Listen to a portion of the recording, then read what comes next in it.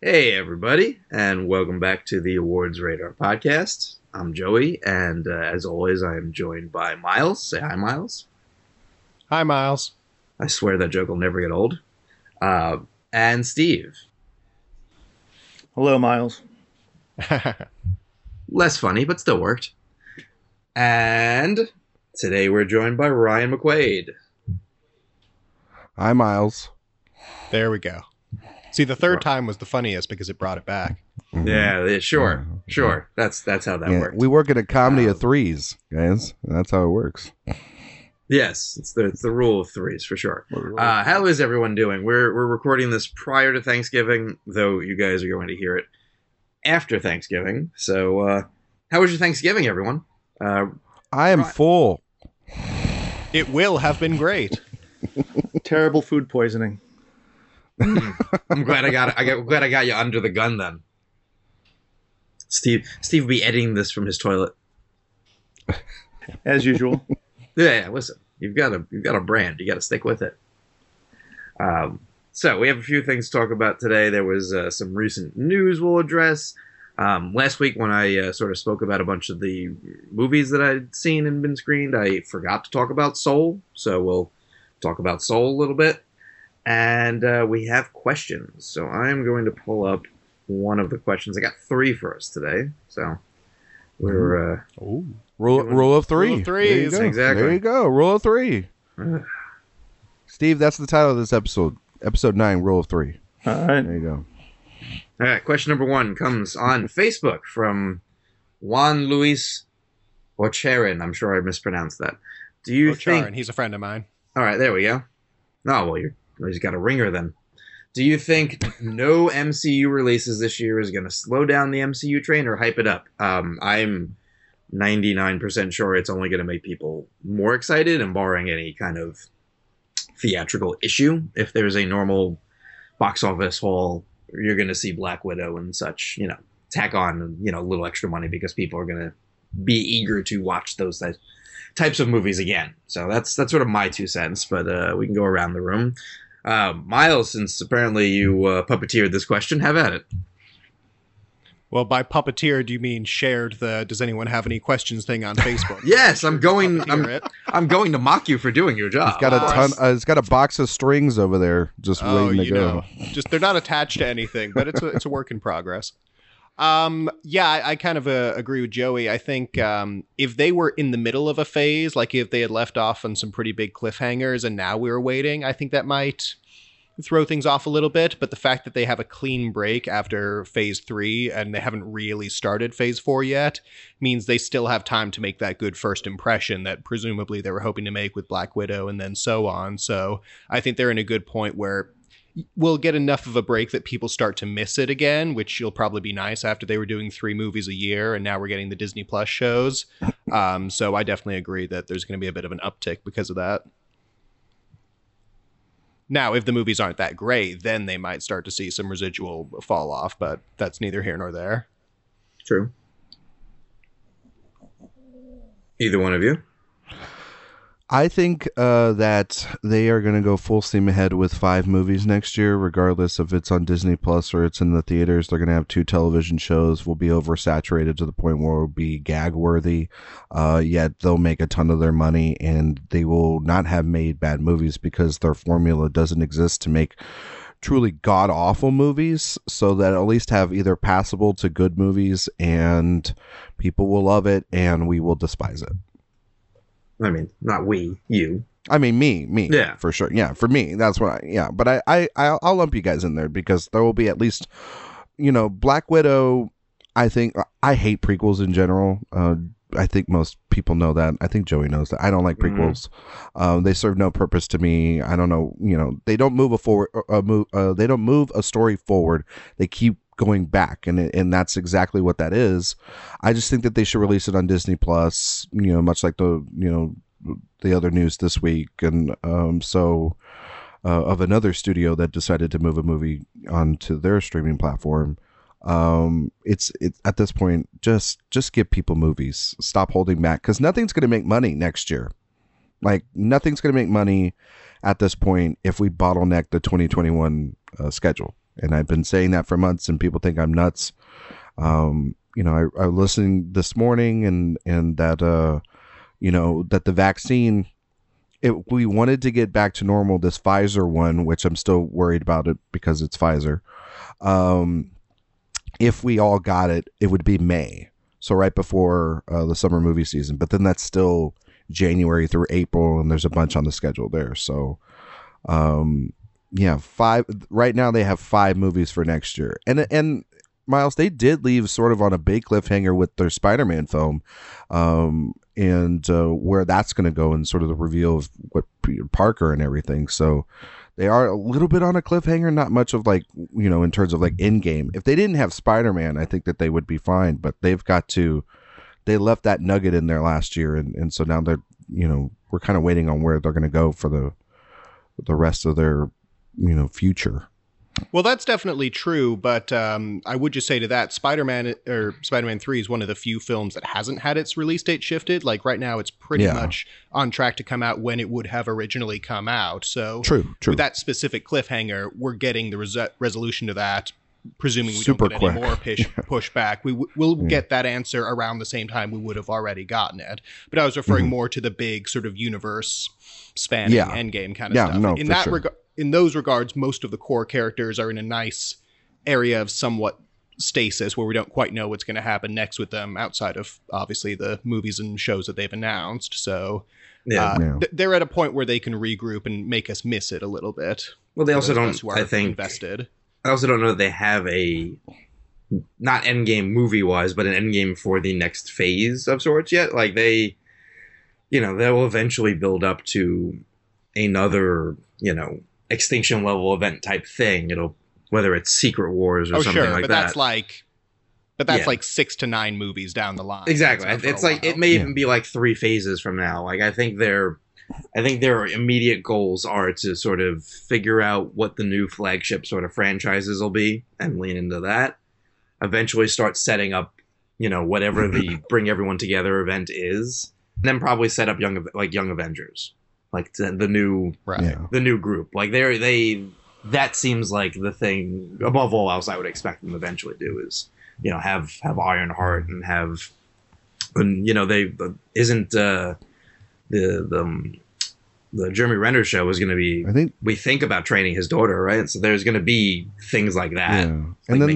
And then they also have now X-Men at a certain point down the future, their version of that. Well, they have the multiverse for that, Blade, all these different, characters that we know. They'll introduce those along with, newer stuff as well, like the Eternals and Shang-Chi and all these other things that they're doing as well. So, and they can also combine the TV.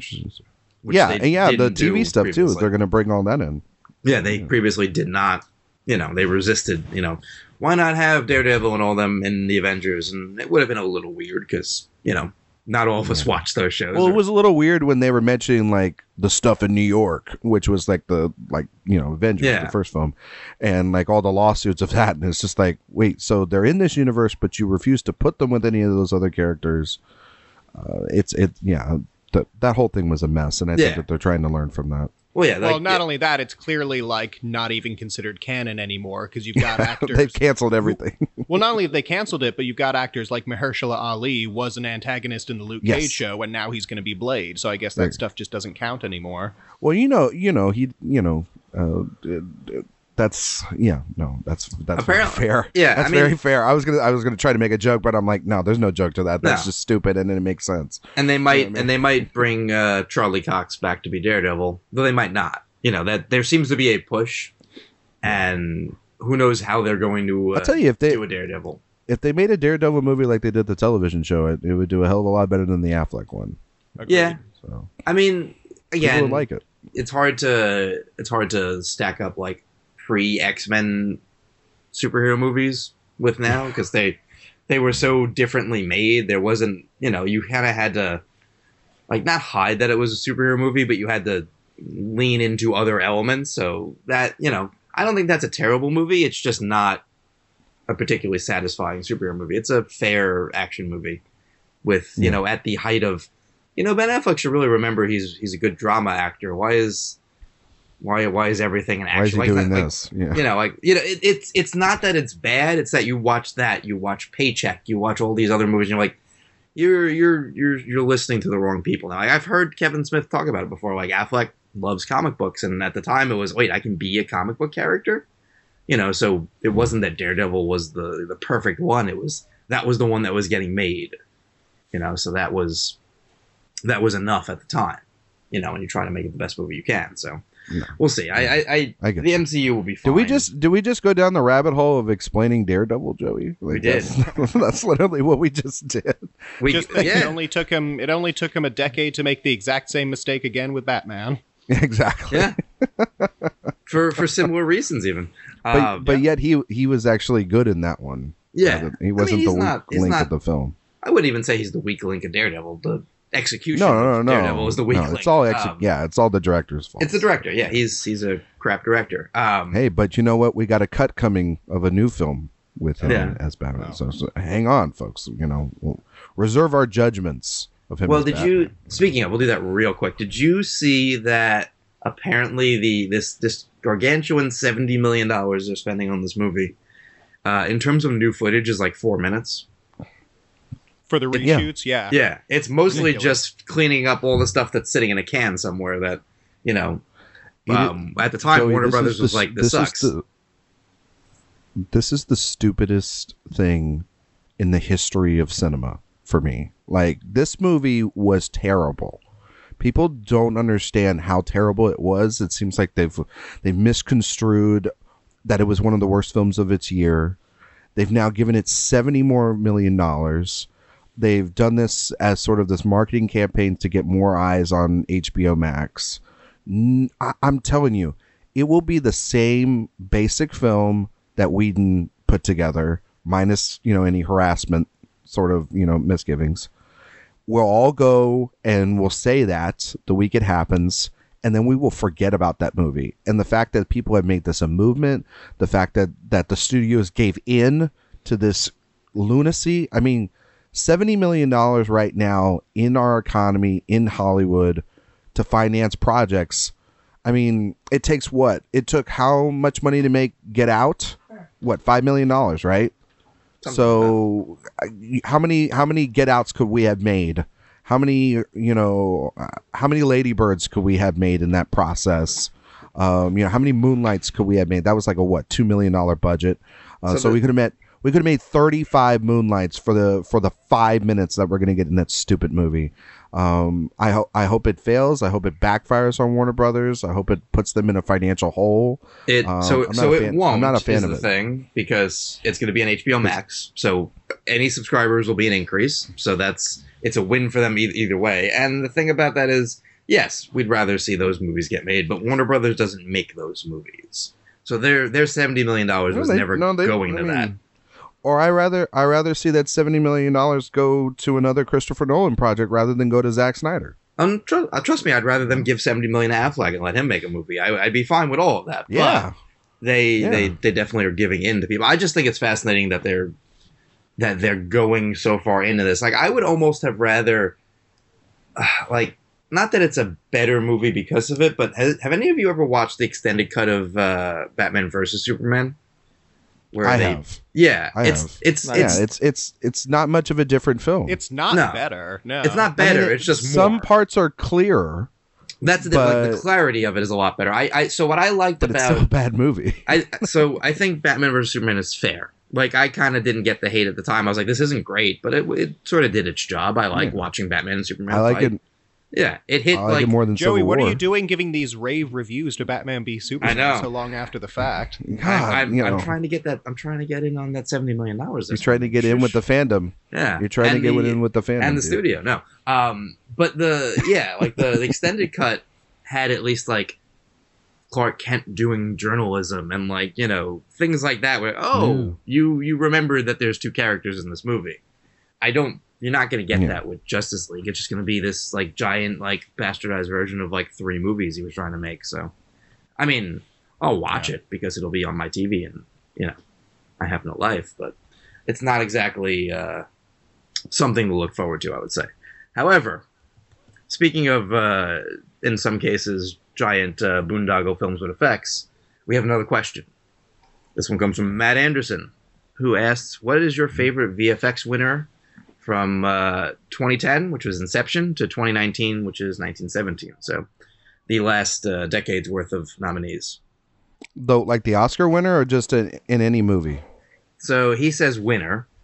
So I'm going to go with the winners, though we could also briefly mention if you preferred a nominee or if something else springs to mind. 2010 was Inception. It beat Alice in Wonderland. No, thank you. Harry Potter and the Deathly Hallows Part 1. No, thank you. Hereafter, very much no thank you. Iron Man 2, no thank you. So even if you... I think everyone sort of likes Inception as a visual effects winner, but even if you didn't, I think it's still the clear cut. Inception rules. Yeah, no, Inception all the way especially out of those. It's no contest. Yeah. So far, Inception in the lead. Next year, we had Hugo. No major issue there. Harry Potter and Deathly Hallows Part 2. Meh. Real Steel. We can all pause for a minute. Remember that Real Steel was an Oscar nominee. That exists? It does exist. Yeah. Rise of the Planet of the Apes. There's your winner. And Transformers Dark of the Moon, which can go fuck itself. So yeah, it was Hugo or Rise of the Planet of the Apes. That's the director's cut. Yeah. I mean, that's what Michael Bay just sort of does on screen. It makes sense. Yeah. Dark Side of the Moon. Go fuck yourself. Yeah. That's what he thinks of his audience. Yeah, that's true. No, it's Apes. Apes is so good. Like that whole series would probably be the winners. Yeah, that was the year to if they didn't do it then, it makes sense why they never did it. They're never going to do it. Yeah, but no, that's a shame. I think some of the best motion capture that's ever been in a film is in those Three Apes movies. Like the work that Andy Serkis and the visual effects team are doing is just borderline revolutionary, I think. But that said, I do love Hugo quite a bit. I actually rewatched it recently, and it totally holds up. Yeah, we'll get to the... I haven't seen Hugo in years. Yeah, I don't think I've rewatched it since that year. We'll get to the other Apes movies throughout this list, but it is interesting what they end up losing to. I will say that I wish I loved them a little more than I do. Like, I like them. I think they're all three, like, watchable movies. I think, honestly, the first one might be my favorite.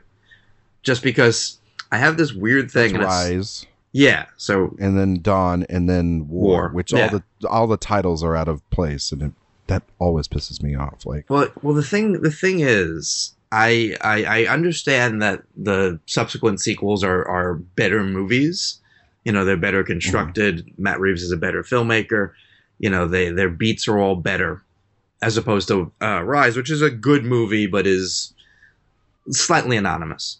But the thing is, I found that when I watched the other two, the apes just communicating with each other, my brain somehow always knows it's ones and zeros. Like, I don't lose myself in the story. So I just find myself appreciating, like, wow, this is a crazy technical achievement, as opposed to, like, the emotion of Caesar. And I know that's, like, their goal is to make you forget. And for some reason I don't. But at the same time, I have no problem, you know, with almost any other CGI creation, like, buying into them. Like, Baby Yoda charms me, and I know it's not real, but I feel for Baby Yoda. But that's also animatronic, isn't it? For the most part, there's some CGI there. But it's just an example of, like, you know, I know the things that are not real can still, like, make me happy or sad. It's just a weird, like, one-off. I don't know, man. I just fall into it because of the performance from Serkis and all the other, you know, mocap actors, and it's the first one. I agree with you, Joey. Like, I'm a little bit like that, but because, like, he's in, like, human clothes for most of the film, and it's weird. But then, like, the beginning of the second film, which is like a silent movie. Yeah, no, that is the best part of That's the whole part where it. Yes, that I liked. That whole bit just makes me fall in line and you buy into it immediately. And then when you go to War, that it sort of does a similar thing there too. And that has an opening where, like, I'm already sobbing. So I mean, they're really good movies. And makes me very hopeful for Matt Reeves' Batman stuff.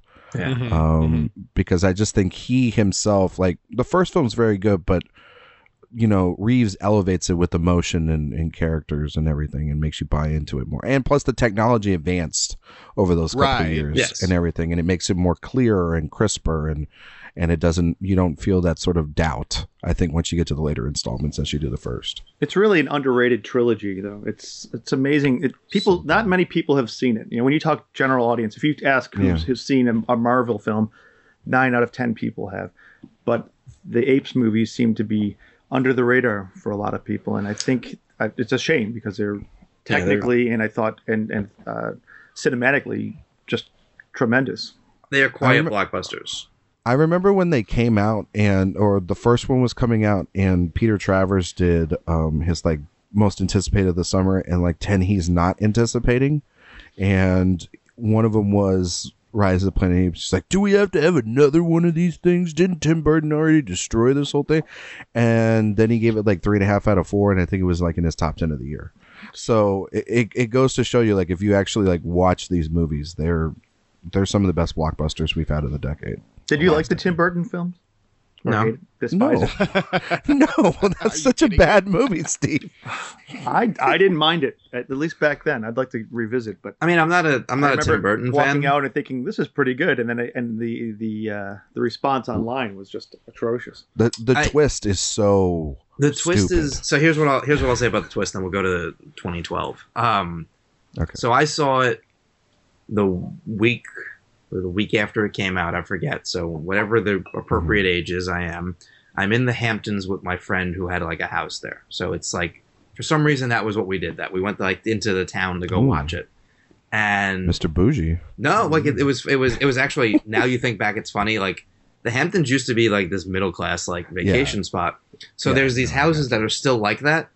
So his family had that, but around it they start to build up these giant properties. So like there was a kid across the street we go play with. Like I forget his name, doesn't matter. But like you'd walk down this like giant driveway into this house that's nicer than most houses I've ever seen before. But that's like the summer place they just bounce to for a couple weeks out of a year. You're too young to care. Like now, I was like, I should have just burnt that house down.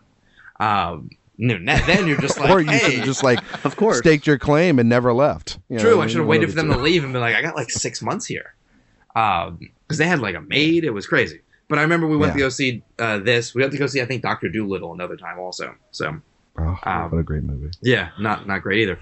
But I remember at the end of the movie, sarcasm. You kind of feel like you'd watched something, because when you're a kid, when you're like preteen or just a teenager, like for the most part, a big like popcorn movie is entertaining because it's stupid and fun, and you're just like, you get into it. But I remember afterwards we started discussing the twist, because we were, you all thought like, oh, they're gonna make another one, and it's gonna be fucking Marky Mark hanging around with like President Ape trying to like get back to where he is.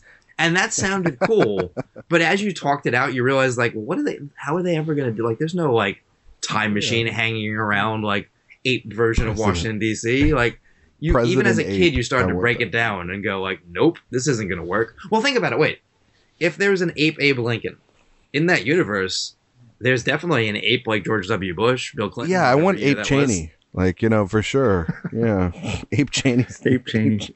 Okay, Joey, we already I've just got to throw in one quick little rejoinder there, because I saw this movie at the age where you're young, you're going to see a movie. You'll see anything. Good. It doesn't matter. Yeah, it's all great. This was the first movie I saw in theaters where I realized movies could be bad. This was the one where I was like, it's just so much like screaming and noise, and Marky Mark's terrible and the whole thing's terrible. Yeah. That's not a good movie. That's not an entertaining movie. It's not even turn your brain off movie. It's just awful. And I grew up watching Wild Wild West, which is a movie I can redeem. And this movie I can't. First Batman movie I ever saw was Batman and Robin. Yeah, and like same, that movie, same. And that movie is like ridiculously fun. Yeah. Like still to this day, like it is a wonderful drinking game. Every time Schwarzenegger does a cliche, and you're like drunk within first 5 minutes. You know what I mean? So yeah. So I don't know. I was 14, so I guess I wasn't bitter yet. Well, I was 11, so you have no excuse now. yeah, That's true. We got there. 2012, Life of Pi wins. I don't care for the movie, but visual effects wise, hard to argue. Though I gotta say, so like Hobbit and Unexpected Journey, no. Just on 120 frames per second, it can fuck off. The Avengers, which I gotta say might have been my vote, just because of the achievement of getting them all on the screen together.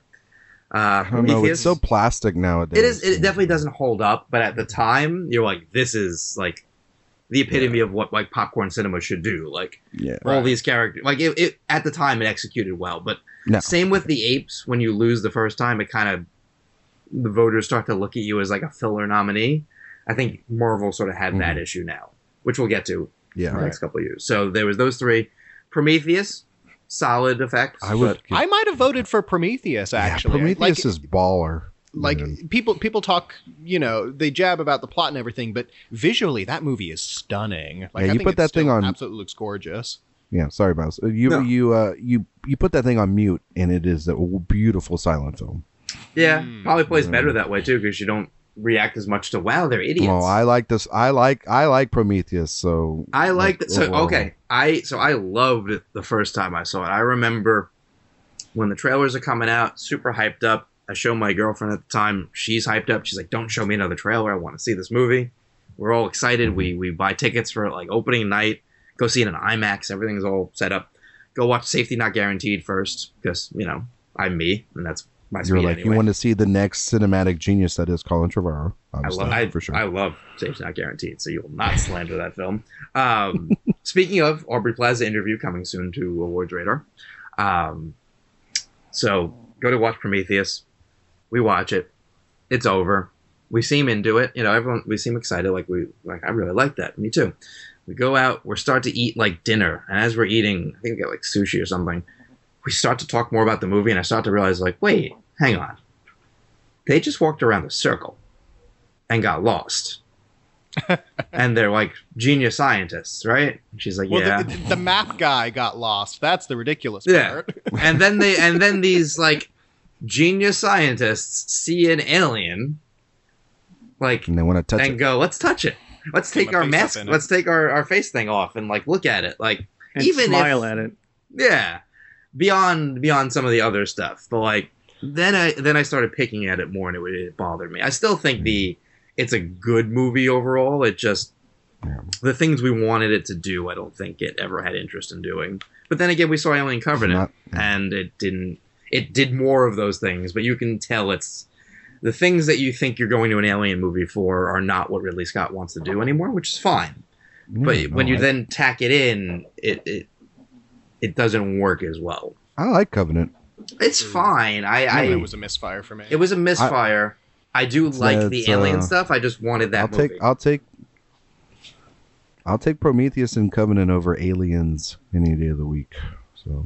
Wow. Oh wow. Well, Joey, that is a hot take. Joey knows I don't like the person that's behind you. Yeah, he's not a James Cameron fan. But so we're leaving out the fifth nominee from 2012. Snow White and the Huntsman. Mm-hmm. Oh, yes. I'm sorry. Of course. We got to go give that all the Oscars right now. Best Picture? We'll steal it away from Margot. Give it to that thing for sure. Nah. I kind of liked Snow White and the Huntsman. It's not. It's actually of the two Snow White movies that came out that year, it's actually it's better than Mirror. Yeah, which remember. Maybe let's use the term least bad rather than best. So it's better than the sequel too. I don't doubt it.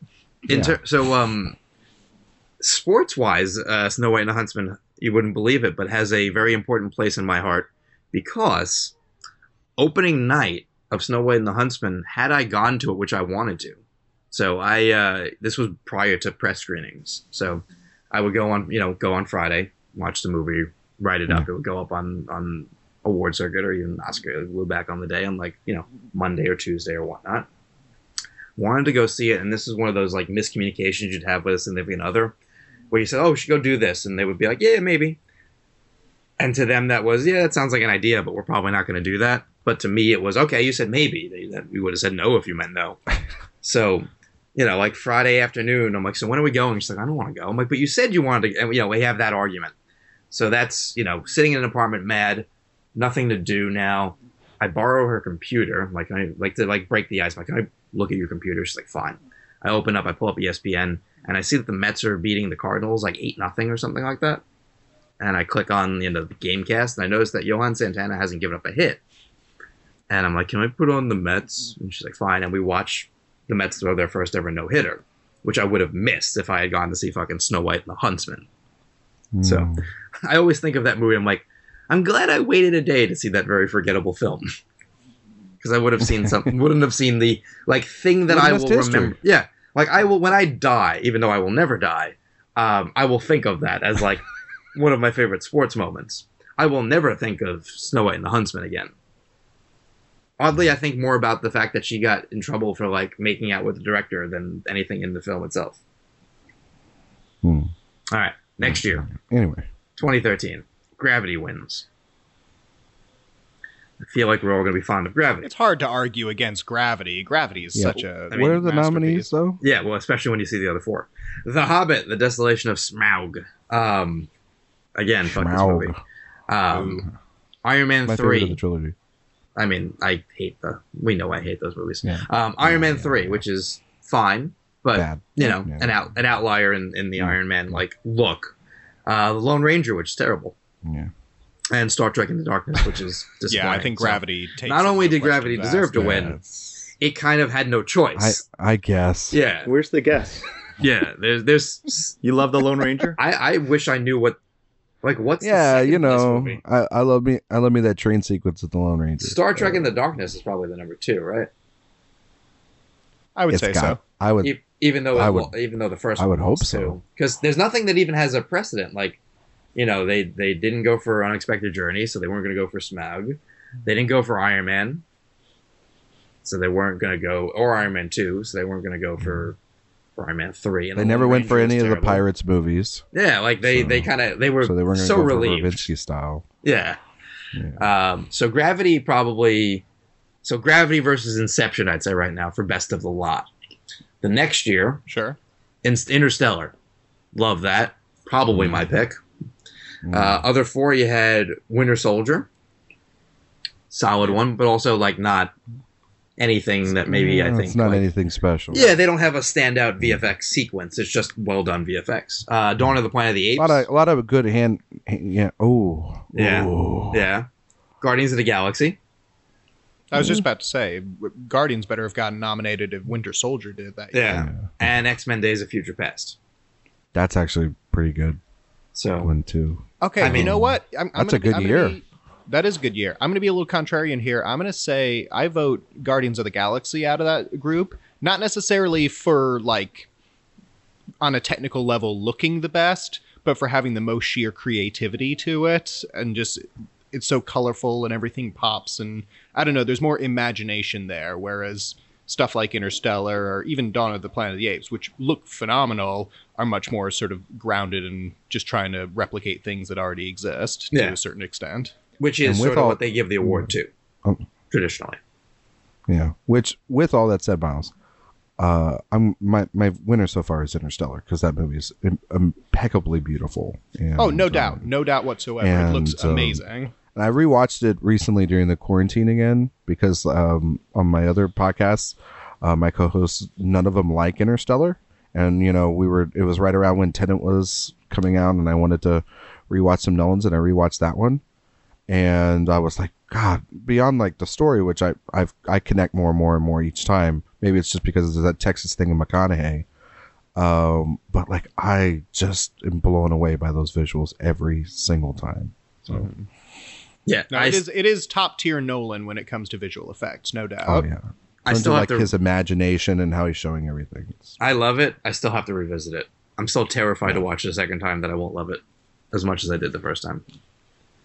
I think you might like it. I think it's a movie that the older you get, if you liked it, you'll love it, and if the older you get, if you didn't like it, you're not going to fall in love with it. I suspect I just haven't committed the time to be like, I'm going to sit here and seriously watch this again to make sure I love it still. Because it's not a Yeah, I like got you. soft watch. It's not a priority for you though. yeah, it's also just not like Yeah. a very It's a long movie. It's a I mean, long movie. I'm fine with a long movie, but it's not a like have your phone out, you know, stop because I want to get an article up kind of thing. I gotta like want to watch that movie from beginning to end. I get you. I The get next year, Ex Machina wins. Nice. you. What Outlier, a wonderful you win. know, What a wonderful interesting. No argument, potentially. The other 4 nominees: Mad Max Fury Road. I still don't know how Ex Machina beat Mad Max Fury Road, given everything it won that night. Well, that's what surprises me. They clearly so loved it baffling. across the board in most other categories. So for it to lose this one is kind of, especially It's to a smaller baffling. film like Ex Machina. But Yeah, Ex Machina's visual effects, I'll give them credit. Those are two great ones right there. they're great Yeah. visual effects, and it was a good example of taking a film that probably would never win, campaigning it the right way, getting that screenplay nomination. Yeah. Also, the thing about it was they campaigned on look what we did on a budget, and Yeah. that doesn't always work. Right. But it did in that case of being like, look what we did. You know, this movie is, I don't remember what it cost, but it definitely didn't cost. It wasn't that much. Yeah, I mean, like Mad Max Fury Road. It's peanuts compared to Mad Max. Ex Machina You know what I was mean? It's $15 just- million. That's impressive. So Yeah. And Mad Fury Max was Road- like 100. Fury Road, something. whatever it costs, you have to almost double it because they The reshoots and they everything. claim it cost 150 to 185 million dollars, plus however No. much they went over. No. Yeah, that movie might have been a That $300 movie is movie. expensive. Yeah, giant movies, you have to almost add 50 to 100 million dollars onto because they never tell you the exact amount. Because what was it that was the most expensive movie ever made? Was it like Pirates 4 or something like that? It was some random. Yeah, it's Pirates 4, which looks the cheapest out of the 5 of them. So Yeah. go figure. But they Well, I think now claim the it costs most- 300, which means it costs like almost 500. Yeah, and I think now what a lot of people are saying is that the Justice League is the most expensive because you had the original budget, then you had the reshoots with Whedon. Now you've had all this money that they're putting into it, plus like 2 marketing campaigns and everything. Like, Oh, yeah. it's got to be $300-400 million Oh, yeah, all in. total for that mess. You know? Well, in- and not only that, it's probably cost And then- more than they originally let out that it was when it came out the first time. Yeah, So. and then like contracts, and like pay everyone, Oh, to pay all yeah, the talent. I'm sure. And to get them back now with Gal, being more successful after. well, she's all the not in Wonder it, Woman apparently. success? She's not back for the reshoots, it seems. Oh well, still to get Momoa to come back, probably. Yeah, I too, think right? Like, Affleck, Momoa, he's made $1 billion movie since. and it's only I think some of them are back. But yeah, no, if they say it costs 300, Yeah. add the 70 million now, add whatever else you had to do. Yeah, it could be. It's very possible. But yeah, so Fury Road it's gotta be. is in that lineup. The Martian, which I love, is in that lineup. And and very much fits what they normally would have given the award to. I think you would have seen that in a different year. Like get it as its one Yeah. win. Because it's well done, it's realistic, it was fun. They really liked the movie. You had The Revenant, which Yeah, that makes I mean, sense. sure, the bear looked good, but I'm sure if we looked at what missed that year, what was the Marvel movie that missed, I probably would have been like, you could have dropped The Revenant, but whatever. And Force Awakens, which fine, solid, Oh, you know. man. I'm a little surprised that Force Awakens didn't win. That feels to me like something they more classically goes towards. Especially Yeah, they when it didn't- was I can see them not doing either of the sequels, but just because this was the first time it felt really back in a big important Yeah. way since the prequels. I mean, they gave it, was it 3 or 4 nominations? They liked it, but it almost felt like they were kind of cajoled into liking it. I don't know It how would've much. made. I think it would have made a lineup of 10 though, Joe. Like, if Yeah, it was straight up probably. 10, it would have made it. But I think that was also because of the wave of it popping up at the end. Yeah. Like, I wasn't in the Critics' Choice Association yet, that's but didn't they? yeah, Didn't they? that whole They decision. sent a ballot to out delay of whether and to put it add in. another. Yeah. And did they? I don't remember if they did. Yeah, they did. They added it in as the 11th like at the nominee. at like the 11th hour. Yeah, or I mean, something that's like fine. that. I mean, whatever. But yeah, it got it was super 5 Oscar nominations. So dumb. Yeah, 5 nominations for, and they liked it because they gave it an editing nomination. yeah, yeah, What's the? So it was editing, score, both sounds Score. and visual effects. That sounds right, right? yeah, yeah. It's What was the balance for Fury Road for practical effects versus CGI? there was a Largely lot of practical effects, but I mean, then there are shots in that film like the end where all the cars come together and sort of break, and then like the wheel goes right into the camera, or like the storm itself, and that sort of storm sequence in there. that they sort of had to add in there. I mean, like, there's no way that they could create the thunder and lightning for some of that shit, you know. So, Yeah. I mean, there's a good balance. Yeah, there is a surprisingly large amount of guy on something dangling while a car hits another car. That stuff they did, but the surrounding like environment, a lot of that was CGI. Speaking of, the next year, The Jungle Book wins, which I think has sort of become, like, at the time everybody went wild over those effects, and I think at the time now has become a little divisive, just in the sense of, if you make a movie just like that, did you make an animated film? You know, how much of this is CGI in place of actually telling a story, all that stuff, which we can get into another time. But, you know, at the time, everyone was thrilled that Favreau did this. And it was, you know, from the moment it came out, was winning this award. Like, it was a April release. Now like, you knocked that one out, like, pretty quick. And if you look at what got nominated, and now it's now the technology is all in the hands of Barry Jenkins. That's which wasn't mind. Could go amazingly, but keep in mind, would not be the first time that an amazing, like, smaller scale director has not handled big budgets well. So I'm hopeful that's not the case. Well, also, I mean, my whole problem is that he is so great with human emotion and displaying that. Yes. To give him the most lifeless project sequel from a project I've seen in recent memory.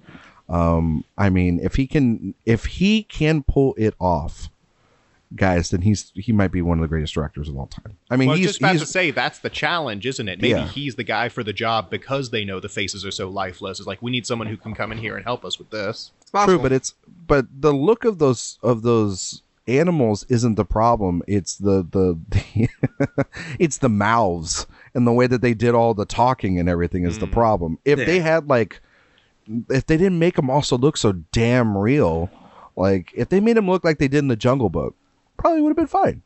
You know what I mean? If they talked like they did in that, it just looks like the computer was, like, freezing and they're like, yeah, you know what? We'll do that. Yeah. And I mean, so we'll see. And either way, you know, he's obviously in part making this because his next movie is a yes now. You know, so I get it. Like, you never begrudge him doing it. I mean, he already did have a yes. He has the television show he's doing with Amazon, and then, like, the sort of what is it, like the dancer film that he's biopic that he's doing. He has most of that greenlit. Yeah, so and I think this is for like the project after that. Yeah, exactly. This he has a bigger He's already project like 3 in projects mind. deep. You know? He has a bigger project in mind. That's a no right now on budget. That's a yes once he makes has Jungle to Book. be. So yeah, he's got Lion King too. Yeah, he's got to have, like, I'm thinking like it's an $80-90 million sort of budget idea that they're saying. Maybe. No, and he's like, I mean, I'll listen, do this I'm happy to watch it, but, you know, we'll see. I think you'd be better off with no mouth movement rather than what they had, and just have the old-fashioned 1980s, 1990s voiceover over a moving animal. Well, the Homeward Bound approach. Yeah, exactly. All the animals are telepathic. Yeah, exactly. I don't hate that. I would like I don't either. Versus how the mouths look currently. Yeah, it's distracting. Or just go back to what they did with Jungle Book. It was better. It was better there. You know what I mean? It worked there. I mean, I bought that was Bill Murray as a bear. Yeah. Rather than, you know, so. Well, I don't know. Yeah, it's for Barry Jenkins to figure out, not us. Yeah. I feel bad for that man. He's gonna sip through that. He has to deal with Disney now. He's doing all right. He was doing all right before. He'll do all right plenty after. Yeah. So the other nominees that year: Deepwater Horizon. No. Fine, but whatever. Doctor Strange. Yes. I don't mind Doctor Strange. Like, good effects. I love Doctor but Strange. But I mean, the key effect I saw in Inception already, like folding the city. So, but no, that's a solid nominee. It's Kubo and the Two Strings, which was a cool nomination. Let's be real, was really cool nomination. Was never gonna win. Nope. But cool that it got in, and Rogue One. Rogue One. Yeah. Boy. So nothing even challenged Jungle Book. So that I think Jungle Book can go into the tier with Interstellar, Inception, and Gravity, Life of Pi, but you know, it won because it deserved to, but it also had competition that was not going to beat it. So, it'd be Machina and Interstellar at this point. Yeah, interesting lineup the next year. Blade Runner 2049 wins. That might be it for me. I still think that's one of the most visually beautiful films ever made. Yeah, it is. It is. So I like it a lot. Not sure how it puts up against some of the other ones. We'll get to that in a minute. It beat. Wait, Joey. What? Wait. Oh, if I'm not mistaken, Arrival wasn't nominated. Arrival was not nominated. That blows my mind. Jesus Christ! It missed. What is wrong for visual effects, and it missed for actress. The two notable ones. Yeah, that's crazy. Insane. I always forget that about visual effects. I mean, it's known about Amy Adams, but like the visual effects one is just as bad. Yeah, like, that movie is. And to preface, we're talking about the year before when Jungle Book won. Exactly. But for it not even to be nominated, that's crazy. Yeah, and it's a Best Picture nominee. I mean, that's the other part. I like it. I understand why it missed. I find it kind of amusing that it missed probably because Kubo slipped in. So yeah, probably. You know, that campaign to get Kubo in was at the expense of not Deepwater Horizon, not Doctor Strange, where you would have been like, listen, not every Marvel has to get in, but at the Best Picture nominee of the group. So that's an interesting thing. So the 2017 competitors for Blade Runner, which I mean at the time, I don't think it was seen as a slam dunk win. It was a likely win, but it went up against Guardians of the Galaxy Volume 2. Mm-hmm. I mean, nothing. It is what it is. There. Exactly. Then it goes up against Kong Skull Island. Meh. I mean, Kong is very nicely realized, but everything else is kind of whatever. The Last Jedi. Wow, silence. Listen, I like the movie a lot. It's got good effects. It's also probably the least reliant on effects of the franchise. There's a lot of. I think I missed when you said what it was. That might. Oh, I'm sorry. The Last Jedi. Oh no! God, Jedi looks great. No, it's great. That whole. Oh no! The one of the key parts of that film is when Laura Dern, goes into, like destroys the ships and everything. Yeah, that effect great. alone. No, what I'm saying is, it's the least reliant on effects to tell its story since probably the original, just because a lot of the scenes are Rey and Luke, which are not CGI heavy. So that's but it also has I guess you're right, but then it also has to use that sort of, I guess it's more of a directing sort of flair when they're going back and forth, and an editing thing when they're doing the sort of forced connectivity. That's not a, I guess, not a VFX but I don't know. Well, I'm just saying, like, the movie is good enough and unique enough that if there was more, it probably would have been number 2 in the lineup, as opposed to, I would say it was 3. I'd have to see like their showcase. Yeah. For I mean, that's another story. Really have to, but yeah, Blade Runner, and then the 5th nominee was War for the Planet of the Apes. So that seemed like that's tough. That's a pretty stacked. That's year, a solid actually. 3. That's a very solid 3. The 5th is Kong, and Kong is a totally acceptable VFX nominee. Yeah. I mean, I would be curious to see if I could remember what missed. Like, The Shape of Water won that year, but that's not a VFX movie. Dunkirk? I mean, isn't it, though? Dunkirk? I mean, I certainly somewhat, would have been fine with Dunkirk getting in. Fine with getting... I love Dunkirk. But it's fine if one of the most beautiful films of the decade doesn't get it. Yeah, but how much of... And it has great effects. I would have to look at how much of it was VFX, how much of it was practical. I'm just giving it a once over to see. But practical plays into that. Yeah, but they don't. So they don't play into that. I know they don't think that way, but for me, it does. So. I mean, trust me, they should think of it more. Same I as the also way think that, I also think animated. the idea of practical effects like dominating your film nowadays, like I find that to be utter horseshit. So, like when no one goes out there and says, "Yeah, we did this with all blah blah blah blah," blah, and it's like, no, dude, I come on, you use special effects. You're just trying to make purists sound like really good, like we're making movies of old. Like there's And I mean, no considering way. the only other two things I see on the list of things that were nominated that missed, so Dunkirk, sure. I mean, I would put it above Kong, and Beauty and the Beast, which I would not, as much as it does look very nice. We had our Beauty and the Beast discussion already. Yeah. 2018. Yeah. First Man wins. Very pleased there. Mm. It There's beats something. I think there's something in that lineup that I like more. I'm sure there is. We'll get that in a second. There's Infinity War. Okay. No, it's Infinity not. War good, but also, we've established that Marvel doesn't win. So Christopher. It's also an oversaturated like film too. So I mean, yeah, but most is best for them a lot of times. We have Christopher Robin.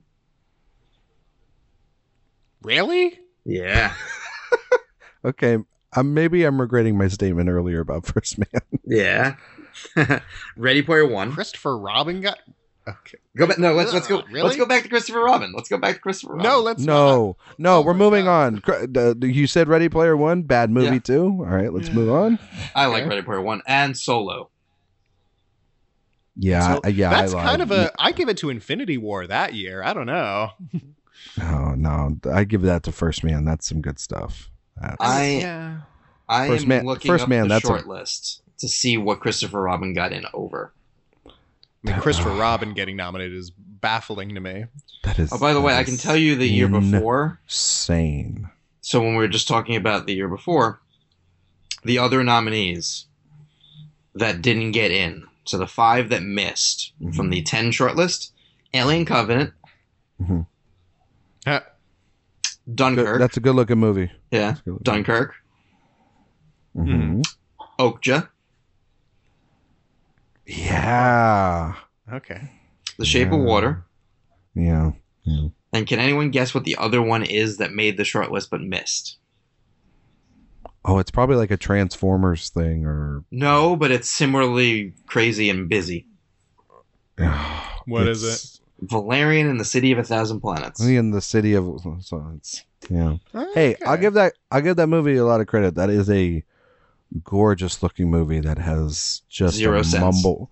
Yeah, it just has a mumble sense of what it's trying to do. Yes. You know what I mean? All right. So this year, 2019, nominees, like we said, Infinity War, Christopher Robin, First Man, Ready Player One, Solo.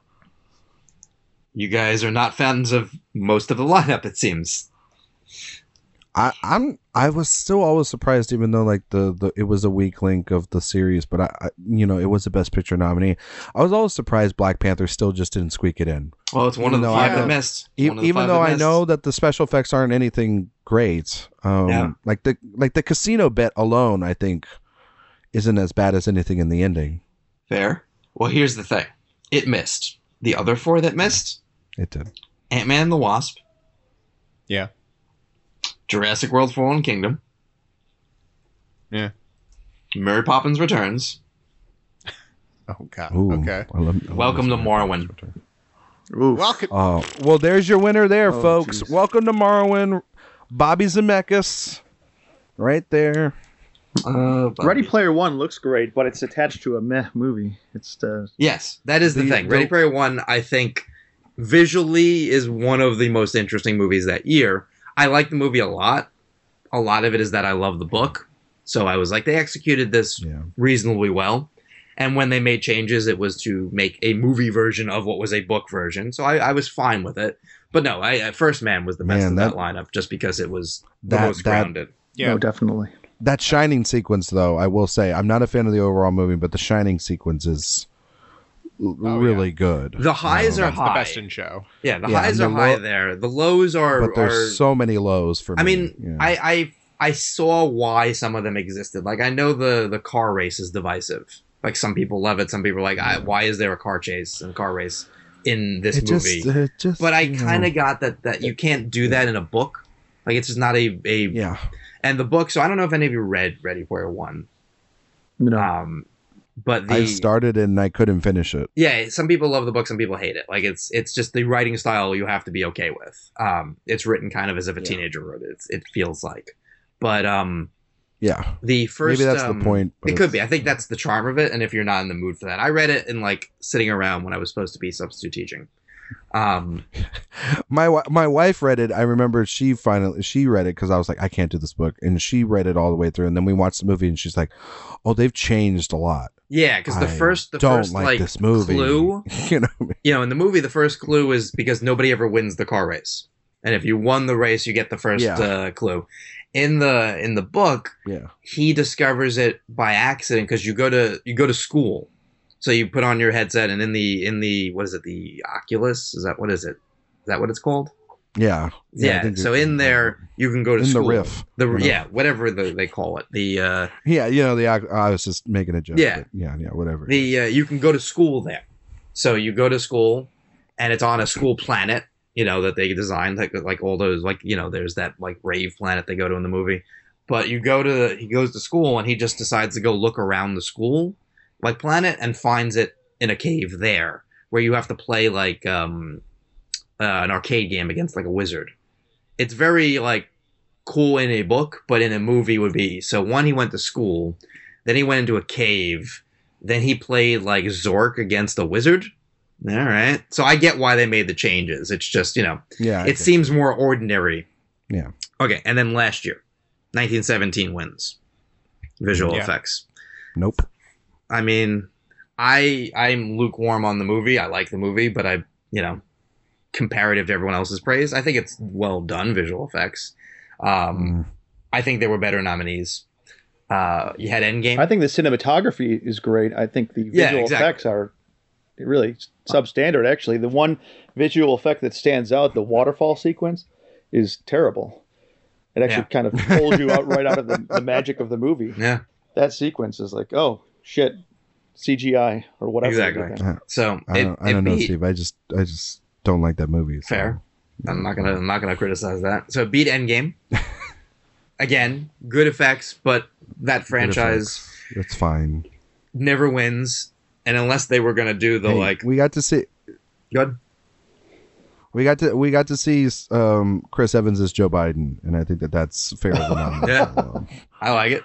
There you go. There was The Irishman, which that should have won. Yeah, that's the thing. Like, I don't think it's that the effects they're doing probably deserve the award, even though it's not. But there here's the effects there serve the story the most. Yes, like it is without those effects. That it doesn't work. And there's one time where the effects don't work, and it's not really the effects fault. It's just Robert De Niro's old body. Yep. Where like he's stomping on the grocery cart, beating up the guy on the side. Yeah, and it's like exactly. But that is a flaw. That is the one. That's the flaw in the choice of not doing a body double and making De Niro do it. But then there's also, the more I've thought about that, why I do in the moment think it's funny. It's also the point of all of this, and I think that the choice to use this technology in The Irishman that way is to show that we all know these guys are old guys and that they're not young, and that's the point. It's like this profession really does take a toll on you immediately when you enter it in. So like it not winning anything last year pissed me off alone, but not winning this over 1917, that just, especially after all we heard was how much money this cost, how much money this cost, how much money this cost, and then we see it and it's great. Yeah, I will never understand that. But haven't we gotten to the point where the visual effects are no longer? You can do anything now.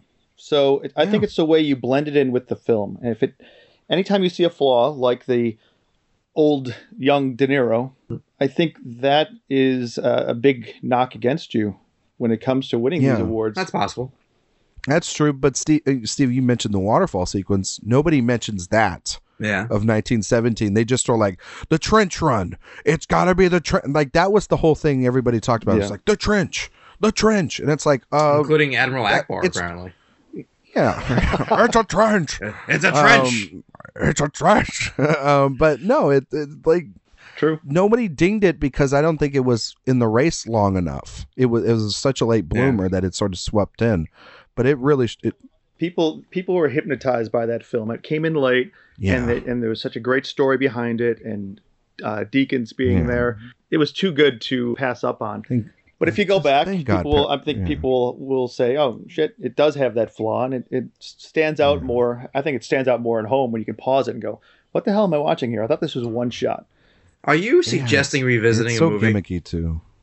Am I? I'm suggesting it. I'm not doing it. Well, I mean, I gave you homework and you didn't do it, so I don't What think you're in homework? a position to be telling people what to watch. Did What you? homework? Did you or did you not watch the How the Grinch Stole Christmas porn parody?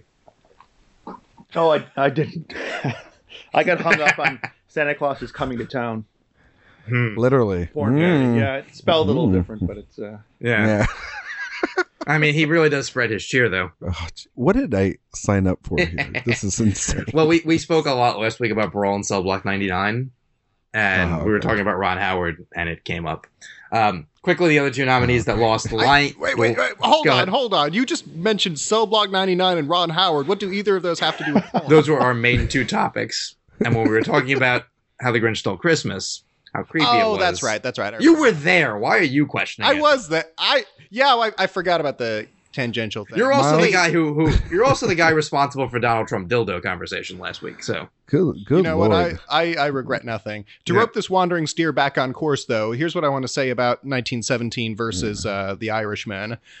For me, what I think puts 1917 above is because it's not as much about the special effects that you see. It's about the special effects you don't see. And I think there's a lot of really impressive invisible effects work being done to sort of stitch everything together. Because obviously it's not all actually done in one shot. And obviously there'll be moments where the camera like goes past darkness for a second where there's an obvious hidden cut. But I think there's a lot of work that you're not even think about just going on behind the scenes just to make it all flow, because that to me is getting to be some of the most impressive current visual effects, is like how they'll just like CGI a window so that a certain time of day is outside so they can shoot in whatever. It's little things in the background that help fill out the world that you don't even think about. yes. Whereas with The Irishman, I think I mean, you're always thinking. I have about my own complicated opinions about The Irishman. I don't think it totally works, and I also think it's about 2 hours too long. But I would make it a 1 hour movie.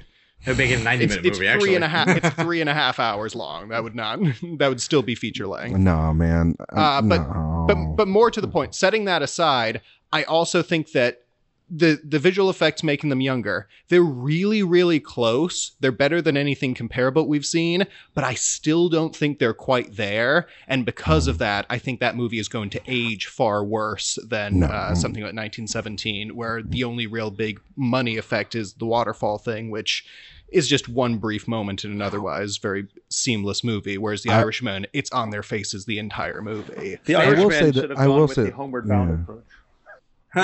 Yeah. I agree with what Miles said about like the effects you don't see. Though I really want a film. I want Kevin Smith's next movie to campaign for best visual effects by saying it's God. the visual effects you don't see. We have 500 visual effect shots in this movie. Yeah. You just don't see I will any say- of them. I will say this, Miles, is that whole like night sequence where that whole thing is shot. I saw a thing about it. Like they shot most of that night sequence where it's like really dark and all the only thing you can see is like fire in the Flares and distance. stuff, yeah. Yeah, that all was shot during the day. Mhm. And like they just changed everything. And so I do commend it there, but you know, Yeah. just yeah. Quickly, other than- since other we're starting to run long, The Lion King lost that year. Same issue with The Jungle Book, but that's when I think people started to realize, like, oh, now it's creepy. And Rise of Skywalker, where yeah, exactly. So, of the 10 winners, which is your favorite? I'll give you one more time. You have Inception, Hugo, Life of Pi, Gravity, Interstellar, Ex Machina, The Jungle Book, Blade Runner 2049, First Man 1917. Interstellar. Same. Blade Runner. Yeah, I got to go with Blade Runner. For me, that it sort of hits the sweet spot of being technically very proficient, but also creative in a large number of ways. So I think that one all the way. All Yeah, right. that'd be my number 2. Cool. All right. So the third question from Ryan McDermott, Rule 3. We have now that we know how you'd prefer to die, if given the chance to be reborn in any fictional universe, which would it be? So Ryan, in case you don't know, I interviewed Kirsten Johnson about Dick Johnson is Dead, and in the middle she asked me how I want to die, because to some degree that's what the movie is about, controlling your death. And my response was, well, I don't, or Orgy at 100. Old. And she was delighted by that. So I pitched it on Miles and Steve and Max a couple weeks ago. So one, you're welcome to say how you want to die. And on the day I turn 100. Stomped by the Dallas Cowboys. Wood chipper. Yeah. Put in a wood chipper by the Dallas Cowboys by Jerry Jones, who somehow is still alive. No, he will die long before I Instead of confetti. The bionic body. Yeah. And when he dies, then we will win a Super Bowl. That's been my proclamation. You're really putting your hopes on Stephen Jones then. He's actually he's a better man than Jerry is. I'll say that. All right, we're taking calls on WFAN now. 718. All right. So we're reborn in a fictional universe. Miles, which universe are you reborn in? I guess you're reborn as just a dude, though. So you're not reborn into the MCU as Iron Man. Yeah, like I'm not. If I choose the Marvel universe, I don't get to be reborn as Iron Man or whatever. Okay. I'm probably going to say the Star Wars universe, because there just seems like limitless possibilities there. You can really, you can be a farmer and save the universe if you want to, or you can just be a janitor on the Death Star. Yeah. So Miles is reborn into the Star Wars universe. Unfortunately, he's reborn on Alderaan. Oh, fuck off. I turn 18 the day it gets blown up. Oh, yes, I can finally leave. Yep. Hey, what's that big moon thing? Wait a minute, that's no moon. It's a space station. Oh, great. I could do that all day. Just putting you back into Star Wars on a planet that's about to be destroyed. All right, Steve, you're reborn. I'd go television, and I'd go with Doctor Who. All wibbly wobbly, right. timey wimey. Not bad, not bad. I mean, I think your chances of death are less. That's pretty good. Well, there's regeneration. I don't know if that wouldn't work for me, but yeah. I guess unless you become, you're not the Doctor, so still. There's time travel. There's a TARDIS. You can be anywhere, anytime, any dimension. Okay. So, all right, that's an added benefit. Ryan, Oh God. Can I be in like a director's sort of universe and not like an actual like connective one? we get it. You want to be in the Debbie Does Dallas universe.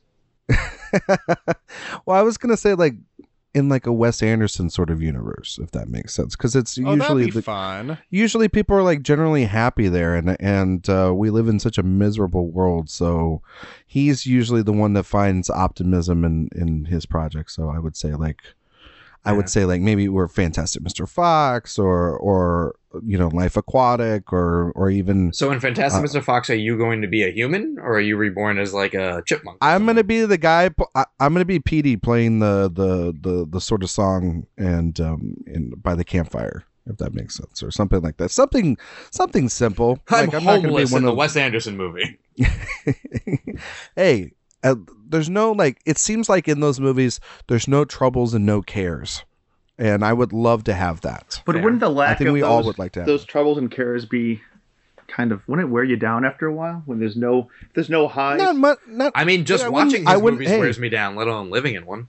I wouldn't be dead like Miles on Alderaan. That's You know what I true. mean? Like, I didn't choose that. That got forced upon me. Fine, you're Well, here's your twist. You're in the Wes Anderson universe, but you're the Bill Murray character in every movie, so you're still depressed. Ha! Well, he's not really depressed in Fantastic Mr. Fox. He's True. just like annoyed with George Clooney. Right, but 9 times out of 10, he tends to Yeah. be the character who's like actively going through a 20-year-long midlife crisis. Yeah. Exactly. No, I agree on that one. Yeah, no, for sure. Fine, Miles, I'll fix Or it. he's You're- super nice in Grand Budapest. Yeah, too. You were You know what I mean? Yeah, reborn. that's You're reborn onto Mon Calamari, but you don't know how to swim. No, I would think like Miles is reborn into the Cantina Band, and like he has to play that Yes! stinking song. It's like that Family Guy joke, right? Where it's like, "Oh, play that song again." All right, we'll do it again. And like Miles has, and it's like, but it's the bane of his existence that like he has to continuously play that song over He could be Miles I- Rebo. and over again. As a- Hey, 24 hours a day. you guys want to know something fun from Wikipedia? The name of that style of music is literally called jizz. Yeah. Yeah. I That is condemn Miles to Have a we Somebody gone? created that. a lifetime of Good Lord. jizz. I Lifetime of jizz. as Lifetime a, of jizz. as a kid, I Wish had granted. a book. I had a book called Tales from the Mos Eisley Cantina. Back when there was all those Star Wars books that weren't canon, and you could just like do your thing. Yeah. And there was a short story about one of the band guys. On the day where the guy gets his arm cut off. I loved it. I was just like, oh, this guy just like wakes up to like go do his like I'm like it's almost like Inside Llewyn Davis, but in the cantina. Like I'm just like struggling to get by. This could be my big break. Oh, great! This chaos at the place. No one's gonna ever hear my music now. Fantastic. So Joe, what universe would you go into? I've decided that because Kevin you're Smith? because you're a regular dude, like you're not gonna be anything special in these things. So I'm gonna go and just make the world slightly better. So I'm gonna be reborn into the West Wing. So at least So a liberal fantasy. I Congratulations. get a liberal fantasy. everyone. President Bartlett. I get Mendoza on the Supreme Court. Seems pretty good. That's fair. That's fair because there's and then you're succeeded by a Hispanic male president. Yeah, I'm by totally okay with that. Santos. Jimmy Schmitz. Yeah, by Jimmy Schmitz. No, I like that universe. As long as Yeah, you're that's in fine. real world, then you need to go pre-pandemic. You gotta. There you go. Yeah. I mean, President Bartlett and President Santos would have our back there. Yeah, that is sort of like a dream world. because Yes. that doesn't exist. So I will give you that. That is very fair, Joey. Cool. And then the other part of the question is Filmaholic Face-Offs, which will be very similar to Cinephile Showdowns, to you, Ryan. But I decided to have Ryan submit under a different name. So, different site, different name. But you'll notice the Okay. theme very quickly. The first one is Swingers or Brawl in Cell Block 99. Swingers. Swingers. Swingers. It's got to be swingers. Yes. Yeah. Wedding Crashers or Dodgeball. Wedding Crashers. I'm going to say dodgeball. Ooh. I'm gonna go with Wedding Crashers. That's tough though. That one was tough. I think they're both fair, so I'll say Dodgeball just to have the tie. They're both fine. I was a 40-year-old virgin person. They're over fun Wedding movies of their Crashers. era. Yeah. Yeah. Yeah. The Lost World, Jurassic Park, or The Cell. The Cell. I'm going to say Lost World. I think it's super underrated. I'll go flip a coin. I'll say The Cell. I'll say The Lost World. I also agree it's underrated. I like the tie also. I don't think The Cell is bad either. Gymnastics aside. Yeah, the gymnastics is stupid. aside, it's Well, yeah, that's all I Yeah, can think of that's is the stupid. gymnastics, and you're like, it has one of the best like cut openings where like the lady is screaming and then it cuts to Goldblum, Jeff like, Goldblum yawning. yawning. Yeah, Oh, it's so that's so funny. I love Like, that. don't- I will admit that. And then that's the best part of that movie. And now I think we've all gathered these are Vince Vaughn movies. So thank you, Ryan, for remembering our topic last week. The last one is Fighting with... I don't know if he did this right, so 1 second. Fighting with My Family? Yeah, okay. I wasn't sure if it was Fighting Yeah. with or Fighting for. But yeah, Fighting with My Family or Hacksaw Ridge. Oh my god. There's only one right Fighting answer. with my well, oh my god. So the WWE, who I hate Vince McMahon, or Mel Gibson. What do I pick? Fighting with My Family is super charming. I like it, so I'm picking that. I'll go with that. Yeah, it does. Yeah, I'll go with Fighting with My Family. It does involve Mel Gibson. So Yeah, no, I despise That's Hacksaw fair. Ridge. Why do you despise it? I don't like... no reason. I also... Well, no, it's not even him. Like, I love The Beaver. You would say, Steve, cut that audio out. Like, I love Joey Magnuson on I love The Beaver. See, yes, but you forget that in this scenario now I'm the boss, so I get to say what goes. But also, yes, yeah, but you're proud of that nonetheless. Yeah, listen, it's on my epitaph. One, I think Florence Pugh was excellent in Fighting With My Family. But also, it's a great, like, Rocky ripoff that, does what it does very well. My problem with Hacksaw Ridge is not Mel Gibson. I like The Beaver. I've enjoyed other movies he's in. I recognize he's a piece of shit, but that's fine. Plenty of people are. I can't watch sports if I only watch, good people do things that entertain me. Or White House briefings. I really don't like when people shove religion down my throat. I can't stand religion being shoved down my throat. And Hacksaw Ridge is nothing if not like religious propaganda to me. Yeah, it's right-wing propaganda. Yeah, everything is coming from the place of the religious person is right and everyone else is wrong. Which, listen, no, I get you there. Like, but the war sequences are very well. Yeah, the war sequences are great. Like, he's a good director. But it's the same reason, like, I don't like Sergeant York. Like, I can't stand, like, the presumption that you're better than me because you believe in an imaginary person, and I don't. So. It even in the movie, like, he has him, like, make, like, the fucking Jesus pose when he's getting, like, carted off. Like, he never misses an opportunity to, like, hammer this home. It's not subtle.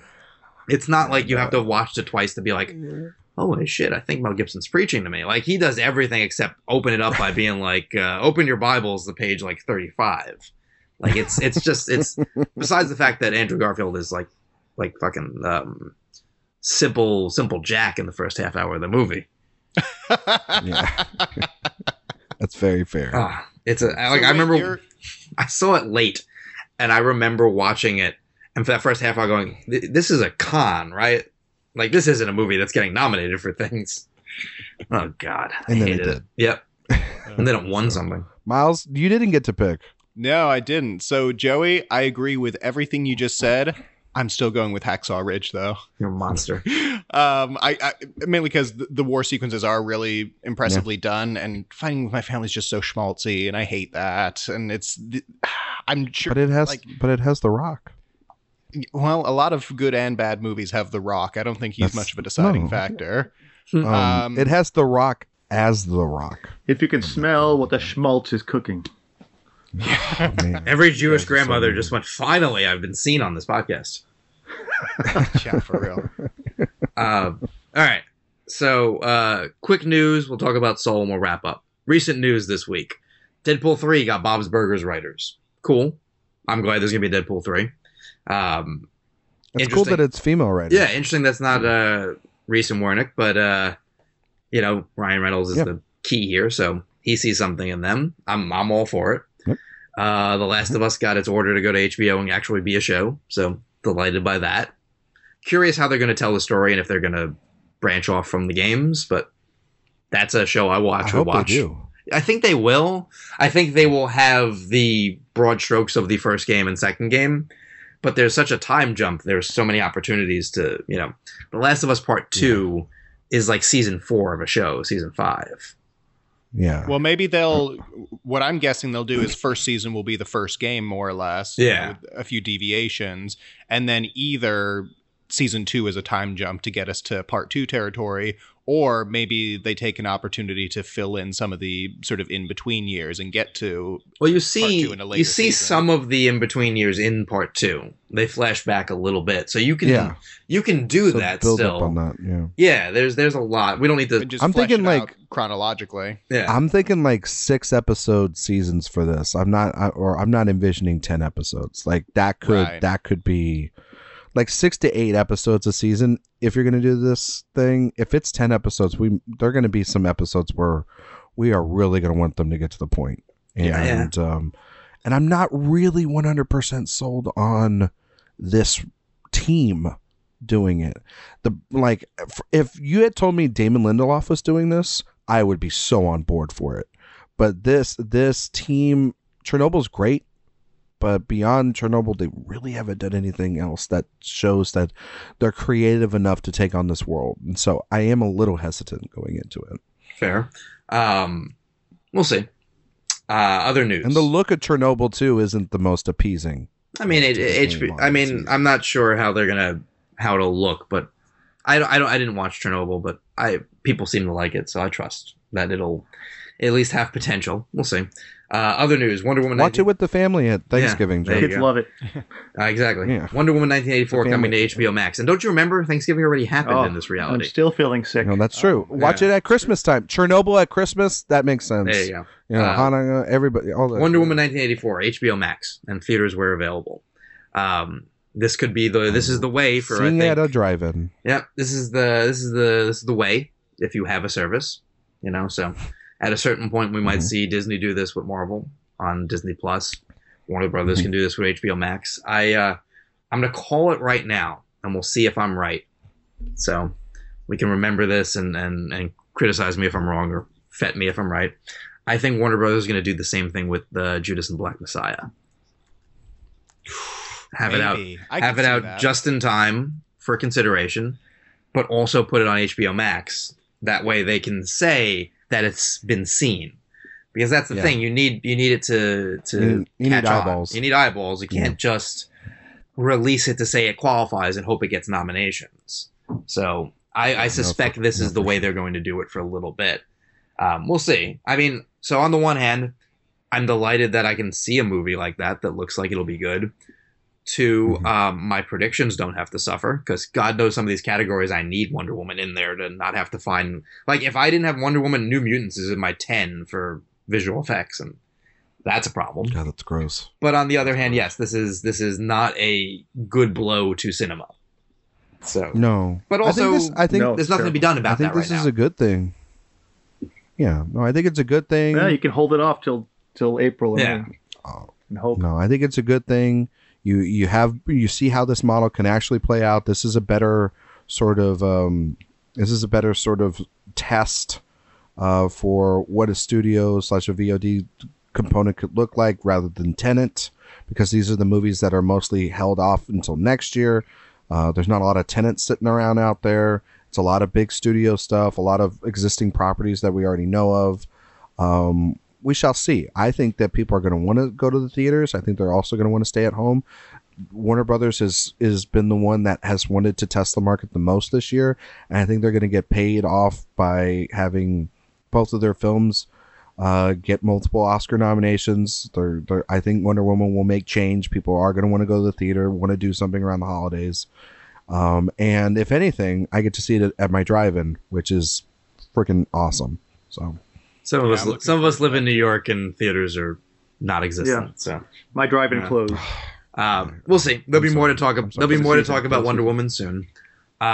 Quickly, real quick on that, if I could just throw something out for that, because I do think it's interesting that. Ironically, I remember we were convinced just a few weeks ago that this was going to get pushed. So this is an interesting workaround. But yeah, I think you're absolutely right, Ryan, that Warner Brothers has been the most sort of game to try things out. And I will be curious. I like this option the best because it at least gives you the choice to sort of do one or the other. So you can sort of make the best choice based on your location. But with because they've tried a bunch of things and it's clear that nothing's really sticking, because Tenet tried going straight to theaters. You got something like Mulan, which is like premium streaming. You got some that just go to regular streaming. You got some that do the VOD route. So we've seen a few different movies kind of ping around with different options, and it's clear that none of them have really stuck yet, or else we'd start seeing a wave of everyone doing it.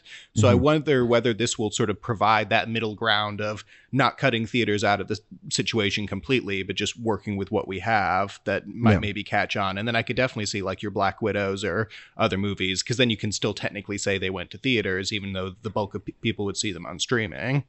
Yeah, for sure. I totally agree with you there. We'll see. There'll be more to talk about this one when we get closer to the release date. Two things left to do, and then we'll leave. I want to talk about Soul for a minute, but first, the other bit of news that I thought was interesting was that Quentin Tarantino is writing a novelization of Once Upon a Time in Hollywood. That's going to come out next summer. And I just wanted to ask... You know what to give me next summer for... I wanted to ask if anyone else read movie novelizations as a kid, and if so, if you had a favorite. I did. weirdly, The Mummy Returns was one that I read a lot when I was a kid. What a choice. Really weird choice. I cannot wait to see this. I also read the Star Wars ones. Like I still do read the Star Wars novelizations of the movies because they give you more insights and stuff than the movies do. And in case of like the Rise of Skywalker, gives you important details to twists in that film that is just bullshit. But this one, usually they're never written by the actual screenwriter or director or whatever. Right. So to see that Tarantino's going to do that, like I want this to be 1,000 pages, like his giant, like I want this to be like you know his Odyssey, Ulysses, whatever you want to, every thought he's ever had about Once Upon a Time in Hollywood is just on that like page. a whole section on feet, just the whole thing. I mean, he'll have unlimited power when it comes to this novel, and so, but no, I'm glad it is, because I think that I would be down for a director's cut of that movie, and I feel like that universe could be expanded. Oh yeah, I think he's going to do the longer cut on Netflix, like with Hateful Eight, where every little bit is in it and it's in chapters. Stephen Miles, did you read any novelizations? I didn't, but I would read this. I love the film, and I think I'd love to see it expanded on. Without the constraints of a motion picture, trying to fit it in for timing and feel, but just reading chapters about, just about every character and the time.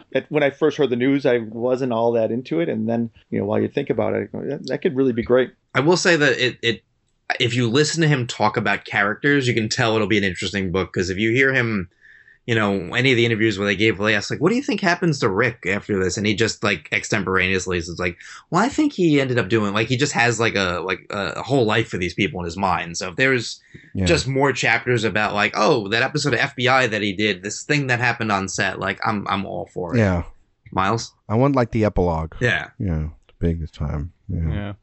I did. So I actually read a lot of junior novelizations when I was a kid. I don't know if you guys remember those. I know. They were like the little, like younger kids reading level. And they would always have like a little pamphlet of photos from the movie, like stuck in the middle. That was actually the way I experienced Jurassic Park for the first time, was the junior novelization before I saw the movie. What happened to, did anyone die in the junior novelization? I think they papered over it. It was a lot of, So the guy just runs off? The T-Rex was about to eat him, and then we cut to another scene or something like that. So the guy runs off, hides in the bathroom the rest of the book. Yeah, something like that. I do not remember. There is one regular novelization I remember reading that was actually an improvement on the movie, and it might surprise you guys. I think I have, that's exactly what I'm going to say, so I'm curious if we have the same one, but go ahead. I'd be surprised if we do, but let's see. Mine is Men in Black 2. No, it's not the same one, but go on. Okay. The novelization of Men in Black 2, because I think it's not a controversial stance that that's not a very good movie. No. But the novelization actually expands on it, and it's written by someone who, I can't remember the author, but it's someone who actually has kind of a voice and sort of, it's almost more about the vibe of New York City while all these plot things are happening. And I don't know, it's got some flavor to it. It's got some wit to it that wasn't in the original movie. And so I always think back fondly on that one. Yes. Yeah, so there's no wit in that movie. So here's the thing. I used to love these things. And it was a way I could read. So I read early in my life. I was a young reader. And by the time I was in, I think, second or third grade, I got the chicken pox, and I sort of like were bored with children's books. Like I'd read all the Goosebumps, I'd read all that. So I read Jurassic Park as my first like quote unquote adult book. And for a long time it was, as long as there wasn't like sex in it, like I could read it, like violence wasn't a problem. So a lot of times I would. Now that's all he reads. Yeah, that's all he reads. Young me would be blown away by some of the things I have read. But so there was Literally. this rack, in the library of just like movie novelizations. So anything that wasn't an R-rated movie that didn't seem like it was overtly sexual was fine. So like I read remember the Jamie Lee Curtis like horror movie Virus or something like that? I remember it's called. God. Yeah, like I read the movie novelization of that. I read the movie novelization of Blade. Like it's just like if it was there, but easily the best one I've ever read, and I'm sure I can think of like 20 others if I thought about it. The Roland Emmerich Godzilla.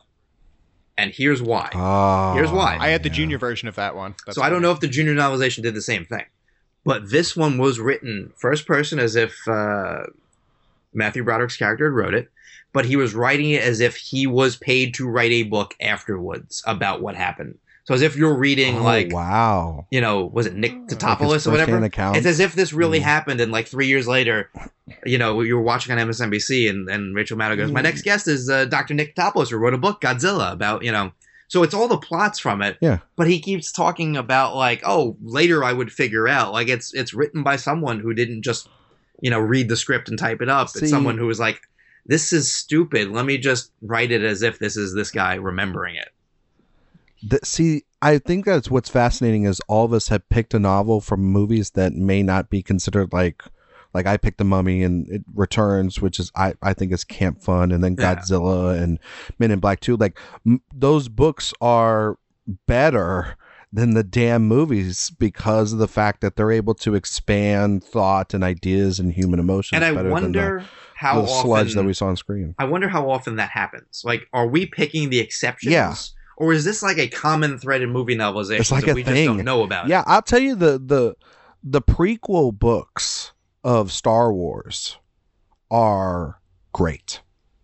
Like because you don't have to hear like Jar Jar Binks being racist on screen or something. No, you like just hear that. his internal thoughts where he has some Yeah, questionable things. you to just say. no, you just read it. You know what I mean? Like because it's with regular words rather than like all that stuff. I like know how what you mean? said he's racist and then you literally did the voice.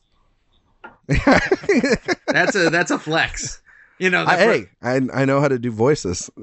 That's true. I'm canceled now, everybody. I'll see you later. Sorry. Jar Jar Binks. I'm trying to make a joke and I can't think of the name. So we'll pretend that I came up with move the on. original. Move on. Who's the dude who owns Anakin? He's like a flying. Oh, Guido. guy. Guido. Oh, Watto. Yeah, Watto. Watto Guido. He's the racist in that story, 100%. If there's a chapter, Well, about the what's going on Trade in his Federation head- is racist, Joey. yeah, that too. The Trade Federation that are Asian stereotypes are just as bad. The whole movie's bad. I think Quentin Tarantino should write the movie novelization of Phantom Menace, just because I would be curious what his chapter on Watto would be about. I just would love to see the actual Mace Windu written by Samuel Quentin Jackson. Tarantino. Yeah, Oh man! yeah. Suddenly he's the main character. Now, You a Jedi, motherfucker! No, what is Watto's like? He's a Toydarian? I don't know what the hell that is, but Toydarian. Yeah, I just Miles is like, Tarantino's how version, dare you get the Do I pronunciation? look like a Toydarian to you? We're getting silly. All right, let's It's wrap like up. Wallet. Let's wrap up reads. quickly with last week we went over all the movies that I've seen. Last week, Ryan, if you don't know, was like Netflix showing everyone everything week. So we they showed me everything too. yeah it was Ma Rainey, Pieces of a Woman, The White Ma Rainey, Tiger. Pieces of Woman. Yeah, Mank. I'd seen Mank a while ago.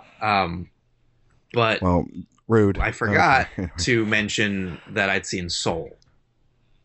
So I wanted to briefly talk about Soul because no one else has seen it on this podcast, at least, unless you have. No, that's the one thing I have not seen because I watched Promising Young Woman this week and. Do you agree with me? It's a great movie. Okay, good. All right, so we're there. But yeah, Soul's the one that has escaped me. We'll talk about it more soon when other people have seen it because it's better to talk when everyone can contribute. But I will just say it's very good. Yeah. I don't think it's getting nominated for Best Picture. I know, Ryan, you have an article you'd like to do, perhaps arguing otherwise. So we can compare and contrast. On the road them. once I see it. Yeah. What I'll say is I think you just need to prepare yourself for the second act of the movie, which is a little different than perhaps you're expecting. But the bookends are very good. The middle I was very entertained by, but perhaps isn't doing what I think everyone thinks it's going to do. So the one standout I will say though is there's two, and we'll wrap it up on that. One, Trent Reznor and Atticus Ross. Their score is phenomenal. They're almost certainly getting double nominated this year for this and Mank, which when you think about their music and you hear those two scores, they couldn't be more different from their career. but also might be two of their best scores. So above and beyond there. And I will also say the animation of New York in Seoul might be the most beautiful thing I've ever seen. It's damn near photorealistic while you can still tell it's animation. Like, I don't know if it's like visual effects eligible, but I almost feel like it should be. Like, just that recreation is splendid. It's almost beyond words. Hence why I stopped talking. Looking for. Yeah. Well, I am excited. I'm looking forward to it. Yeah. I'm looking forward to it. We'll talk more about it. I want to see it in the theater. Was that Christmas it's coming out, or is it before that? Yep, Christmas. It's like right around Christmas time, but they're not doing it in theaters. No. Everyone will have seen it. December. Maybe with the Wonder Woman news, they changed their mind. I don't think so, but you never know. If it was already another, like if Disney had already done it with something else, then maybe. Yeah. So I'd love to see it at least at like a drive-in. No, trust me. I want to see everything at drive-ins right now, folks. Like, that's my goal. I don't have a car, so it wouldn't really work. But I'm fine with I'll come pick you up, Joe. Cool. I'll come pick you up. Excellent. It's a date. All the way from Texas to pick you up. I mean, people have done more for less. There's It's true. I'm fine with the computer for now, just because my health is not worth liking a movie slightly more. Though I will say, New York is a different scenario than Texas. I get you in so many ways. But I will say it is annoying that I still have not seen Tenet. Like I will have seen Tenet probably like in 2 weeks when they send the 4K to me. Like it's just wild that it's going to be on home video when I see that movie. When you would have thought that was like going into the year. If there was a movie that you would probably have been like, what movie would you go a little above and beyond to make sure you saw? Like in IMAX or opening day or like at the press screening? One of the answers would have been Tenet probably for most people. And it's largely one of the more unseen movies of the year. It's just a wild, like, random fact about 2020. Yeah. Yeah. No, it's a great movie. You'll love it, Joe. Cool. Well, we'll see. All right, we're going to wrap up. So everyone can let people know where they can follow you as always. And instead of recommending a movie, let me know your favorite and least favorite Thanksgiving food item. So we'll do Miles, Steve, Ryan. All right. You can find me at Twitter at Miles on Film. That's MYLES on Film. You can also find me on Instagram at Marvelous Miles, although I never use it. My favorite Thanksgiving thing, I like crescent rolls. I always have my own little basket of crescent rolls at Thanksgiving dinner. It just goes with everything. I don't know. Least favorite, probably the what do you even call it? The jelly, not a jelly, but the cranberry sauce. Cranberry sauce. Yes, thank you. Because I always feel tempted to try it every year, and I'm disappointed by it every year. But I keep trying. I keep coming back to it. It is me. All right. So this is Steve. You can find me on Twitter at FilmSnork. When it comes to Thanksgiving, stuffing all the way. I could eat just all stuffing with some gravy, but I tend to venture beyond that.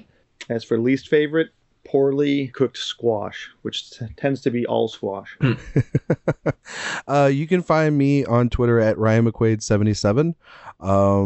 And my favorite thing is my dad's homemade pumpkin pie. He does not use canned pumpkin. He actually cooks the pumpkin. And so I've never had store-bought canned processed pumpkin. It's always been homemade that way. And so every year when he gets to make it, it's my grandmother's recipe. It's fantastic. And the worst thing I don't have it anymore because my aunt, I don't see my aunt a lot, but when she made, or when anybody makes like an ambrosia salad, those things are the worst and I despise them. And, but also shout out to deep fried turkey down here. And that's what we do down here in Texas. We have to deep fry everything. So, yeah, I love Thanksgiving. It's my favorite holiday. Nice. You can follow me, Joey Magidson, Facebook, Twitter, Instagram, Letterboxd, OnlyFans, what have you. And I like how you guys almost let it slip in. My favorite is my grandmother's gravy, but if we're just going with a general item, green bean casserole. Least favorite, macaroni and cheese, because I don't like cheese. And I will say, just as a aside, since, I don't want to kill my grandmother, she's not hosting Thanksgiving this year. I'm making my first Thanksgiving dinner. So by the time you hear this, I will have either ruined or improved upon Thanksgiving. So that is nerve. It's going to be all gravy. It's going to be all that gravy. Funny story. Cream gravy. For years, decades even, my grandmother has made this gravy, and it's been amazing. And my dad has once in a while tried to simulate it. Never has done it. One year it came out green because he thought maybe the secret was more sour. He's convinced she lied to him about what's in it. So, we would still have to go to her house. He made it green once by accident. It's never been good. I think I can do it. She's told me things that I feel like she hasn't told him. So I'm cautiously optimistic. And Miles, I love cranberry sauce, but it has to be the whole berry one. Just the jelly blob doesn't do it for me. I need the actual fruit in it. That's fair. Yeah. Maybe that's the difference. Maybe that's what I've been missing all this time. Yeah, maybe. Well, gelatinous just doesn't sound good. Exactly. No. We'll check in next week and see how more accurately how that went. But for now, this has been the Awards Radar podcast, full of nonsense and an hour and a half spent answering 3 questions because it's what we do. As Obama said, it's what I do. So be safe, everyone. Wear your mask and, don't be an idiot. So until next week, take care. Bye. Bye, y'all.